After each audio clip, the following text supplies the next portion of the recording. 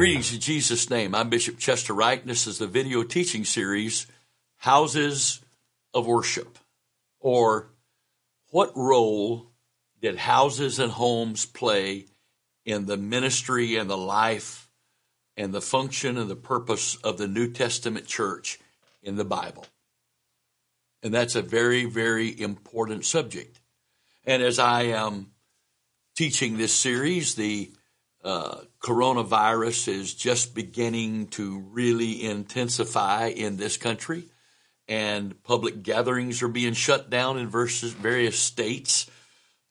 Some have already shut down churches. Others are suggesting that they consider not having services for the next few weeks, et cetera, et cetera, et cetera. And there are churches that are not going to be able to function because their whole focus is their facility, because they don't have this revelation. They haven't looked, they haven't seen.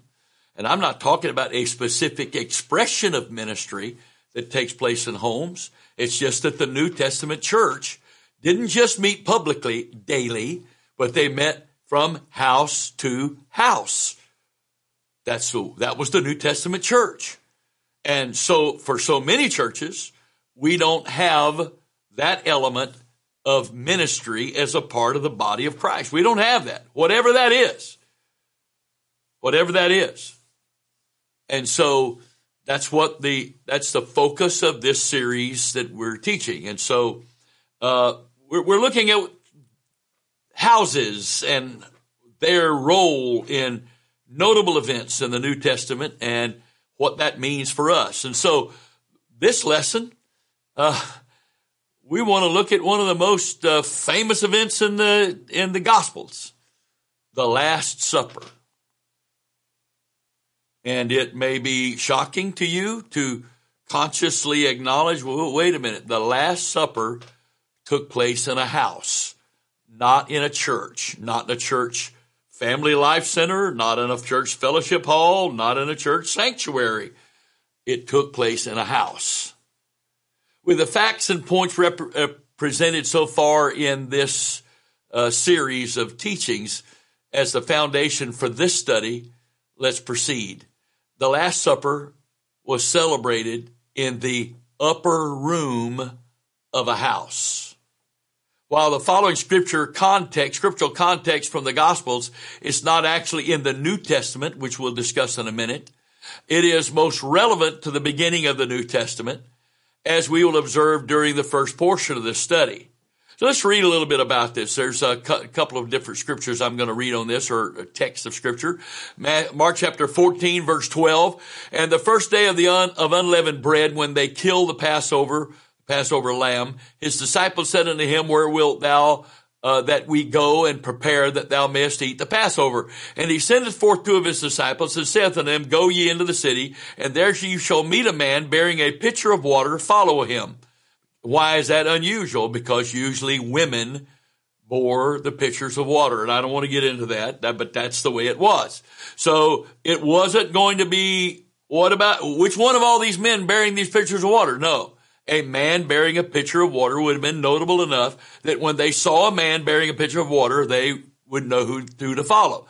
And wheresoever he shall go in, say ye to the good man of the house.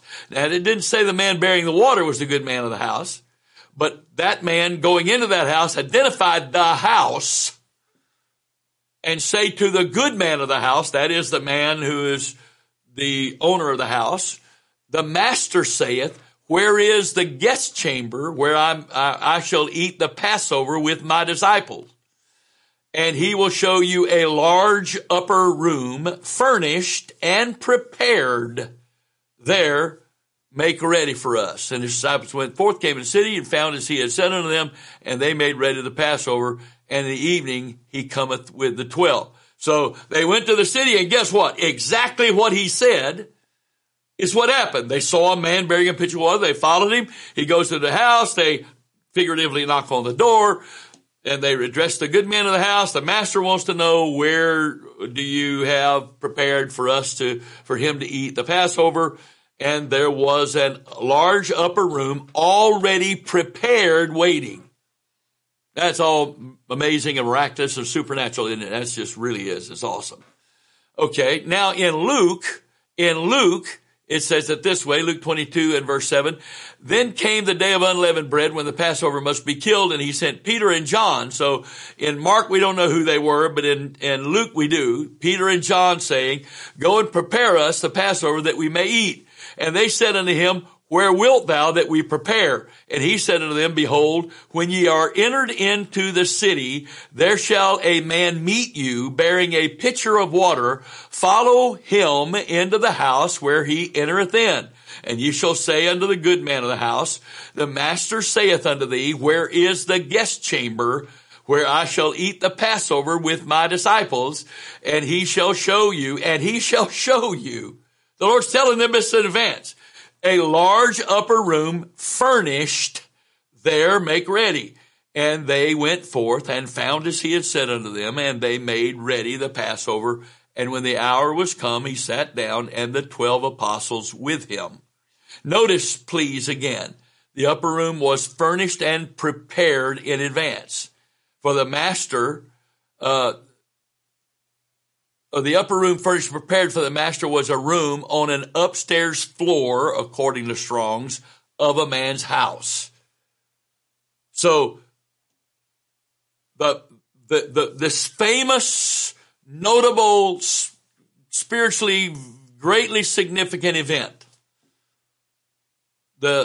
what we call the Last Supper, that event took place not in the temple, not in some holy place, as we would call it, but in a man's house.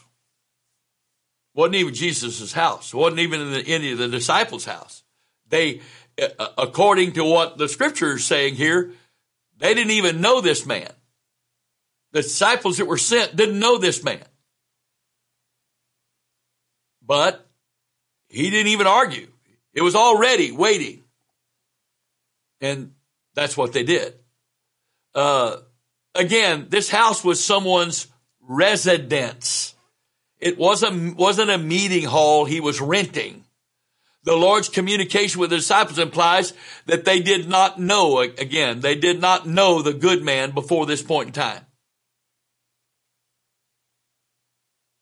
Also, given the former occupations of the 12 disciples, it is highly unlikely that this house, as described, could have belonged to any of them. The man bearing the pitcher of water was evidently a servant, and the good man a wealthy householder, according to Strong's. The word good man in the house was a householder, whose house was large and well staffed. But my point here is this. This was the site of this very spiritually significant event. We would have thought, this needs to take place in the temple. At least in the outer court where he usually taught, preached, and healed people. Or maybe they could have gotten their way somehow into the holy place to have done this. Maybe because he is God manifested in the flesh, they could have risked going into the holiest of all for an event like this. No. This happened in a house.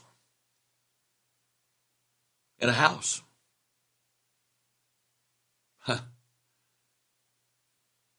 Well, if they'd have just had a nice church building, it would have happened there. I don't think so. The Lord's trying to make a point here. That he can do even the most significant spiritual things in houses. As we will see in these lessons as we go through them. Some of the most spiritually significant events in all of the Bible, and especially the New Testament, took place in a house. I wonder if there's any possibility the Holy Ghost can do certain things like that in our church. Oh, that's right. We don't do stuff in houses, do we? I'm not being sarcastic. I'm trying to make a point. I'm trying to get your attention. Now, I said earlier that I would discuss why this was not the New Testament. And this is not an off the point. This is the point.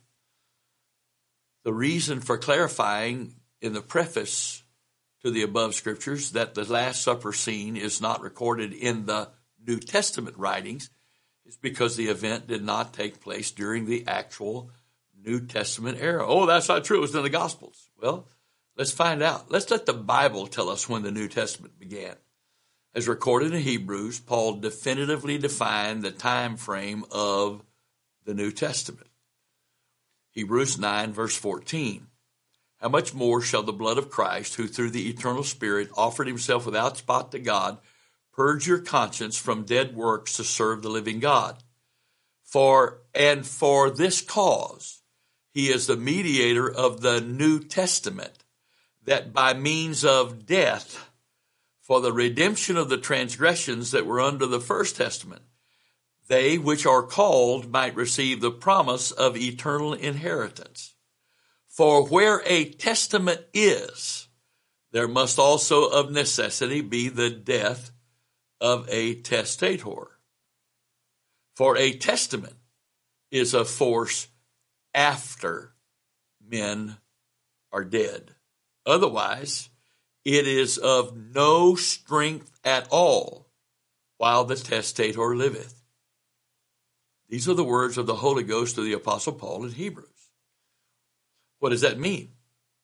That means that Jesus died at the end of Matthew. He died at the end of Mark. He died at the end of Luke. He died at the end of John, which means those books cannot be New Testament books. And as I said in a previous lesson, the word church isn't even used in the four Gospels but twice, both times in Matthew, once in Matthew 16, once in Matthew 18, both times with future tense verbs. So the church, its structure, the New Testament plan of salvation, none of those things are truly revealed in the four Gospels. The four Gospels is how the testator lived and died to provide us salvation. Now, we not too long ago, there was a lady in our church who worked in home health care, and she had been taking care of this gentleman who was in his 80s, who was a former Marine in World War II. He had no family. He had no relatives. And she did not know it, but when he died, he left everything he had to her. It wasn't a huge amount, but it wasn't a small amount either.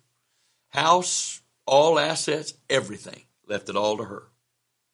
Well, if he would have told her, which he didn't in advance, I don't believe, as far as the way I understand the story, if he'd told her in advance, she couldn't have gone in there and demanded, give me the house now. No, she couldn't have. It wasn't hers till the testator was dead. Therefore, it is being a thief and a robber to try to appropriate New Testament plan of salvation in a way that was practiced before the death of the testator. Because the testator not only provided the price that was paid to purchase our inheritance for us, he also provided the means whereby we could receive our inheritance. Repentance, water baptism in Jesus' name for the remission of sins, and we receive the Holy Ghost. And Paul said in Ephesians 1 that the baptism of the Holy Ghost is the earnest of our inheritance. So, even though man has designated the four Gospels as New Testament books, God has not done so. God didn't do so.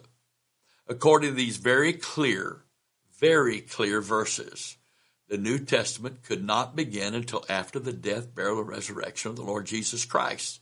He is the testator. He's not only the mediator between God and man.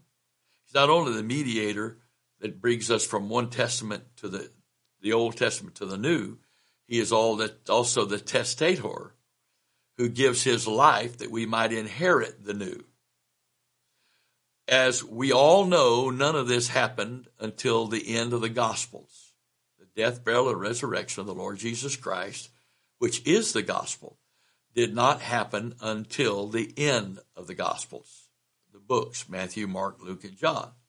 Furthermore, the single most significant promise of the New Testament was mankind receiving the promise of the Father, which is the indwelling of the infilling of the Spirit of God, the baptism of the Holy Ghost. As any observant Bible student knows, this outpouring was recorded in Acts chapter 2, verses 1 through 4, did not take place until the day of Pentecost, thus making Acts the first book of the New Testament. In light of these biblical facts, the Last Supper could not have taken place during the time of the New Testament. So the point I'm making here is, when we get into the next lesson or so, you'll see why I'm going to all of this trouble right here. Because of future events that happen in that exact upper room and their significance to the New Testament. But also it is just like everything else is previewed in the Gospels that is going to be fulfilled in the book of Acts and as defined in and described and taught in the epistles. So it is that the role of houses was critical. Now we know in Jesus' travels, he frequently slept out under the stars with the large group that traveled with him.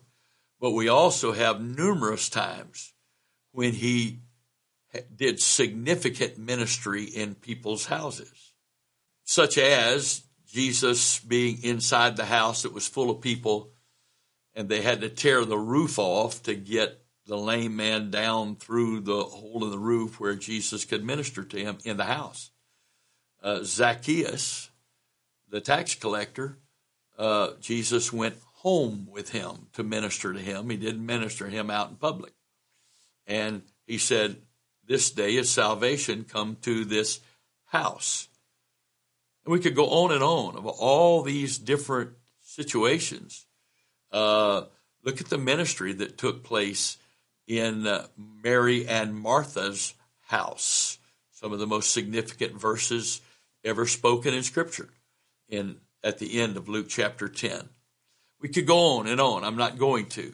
But there are so many events that happened in the life of Jesus inside houses. We note what happened and we pay attention to what took place, but we forget the context. It wasn't in the temple. Now, there were some things that happened in the temple, and there's things that happened in the synagogue. His very first sermon, his very first speaking, happened in a synagogue in his hometown in Luke chapter 4.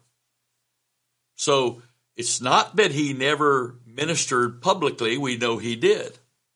But we also know that Jesus personally ministered in houses, and significant events took place in those houses.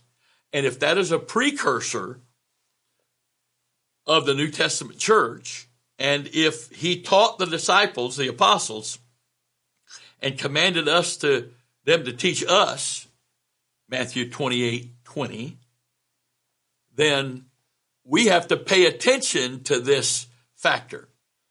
Jesus never intended for his ministry or the ministry of the church, his body, to be limited by a specific facility. He never intended to do that. That was never his purpose. It was never his goal. It wasn't. And yet, that's what we do in so many situations today. So, my friend, I pray that the Spirit of the Lord, after these lessons, just these lessons so far, would give you the grace to persevere through this series and let the Holy Ghost speak to you. Open your mind and free the church from the confines of that single address where we believe everything has to happen there. I've said this many times. One miracle on the street, one miracle in a hospital room, one miracle in somebody's home, a sinner's house, is worth 1,000 miracles inside a church building. Why? Because ministry is to the world. And not one time did he tell us to invite the world to our place of worship so they could be ministered to. He commanded the church to go into the world. There's only even one scripture in the Bible that would lead to the conclusion that there is any instruction of sinners being present when the church gathered. That would be 1 Corinthians 14, when Paul made the differentiation on the gift of tongues and its usage versus prophecy. Gift of tongues coupled with interpretation versus prophecy. And he said that the reason for the gift of tongues manifesting before the interpretation, which is equivalent to prophecy, is that the tongues go as a sign to the unbeliever present among you that what's about to be spoken is from God. That's the only verse I can find in the Bible that actually discusses the potential of sinners being present, non-believers, unsaved people being present when the church gathered. Why? Because the church is supposed to come together. We're supposed to come together for prayer, for instruction, for direction, for correction, for fellowship, etc., etc. But we come together for all of those things to be sent out into the world for ministry. That's Bible. Is it wrong? Am I saying it's wrong? It's sin to invite somebody to church so they can get saved? No. But when they don't come, what do? Well, they don't want what we've got. No. God's not obligated to bless us doing it our way. We're supposed to take the gospel to them, not require them to come to us. Why do we do it like that? It's safer for us. Safer for us. It's a way for us to hide and to avoid persecution if possible. We can hide out here and people don't know what we do and what we say. And now a lot of churches are streaming now, so that comfort zone is gone. Isn't it amazing how much more careful people are when they know that what they're saying is being streamed versus when it's not being streamed? Isn't that amazing? So public access church services is not synonymous with public gatherings of the church. Not synonymous. So in the name of the Lord Jesus Christ, I pray that you and I would open our minds, hearts, souls, spirits to the revelation of the Spirit of God, of the Word of God, or the revelation by the Spirit of God, of the Word of God, of these principles, for the sake of this world and for the sake of the lost and for the sake of our own souls. God bless you in Jesus' name. Amen.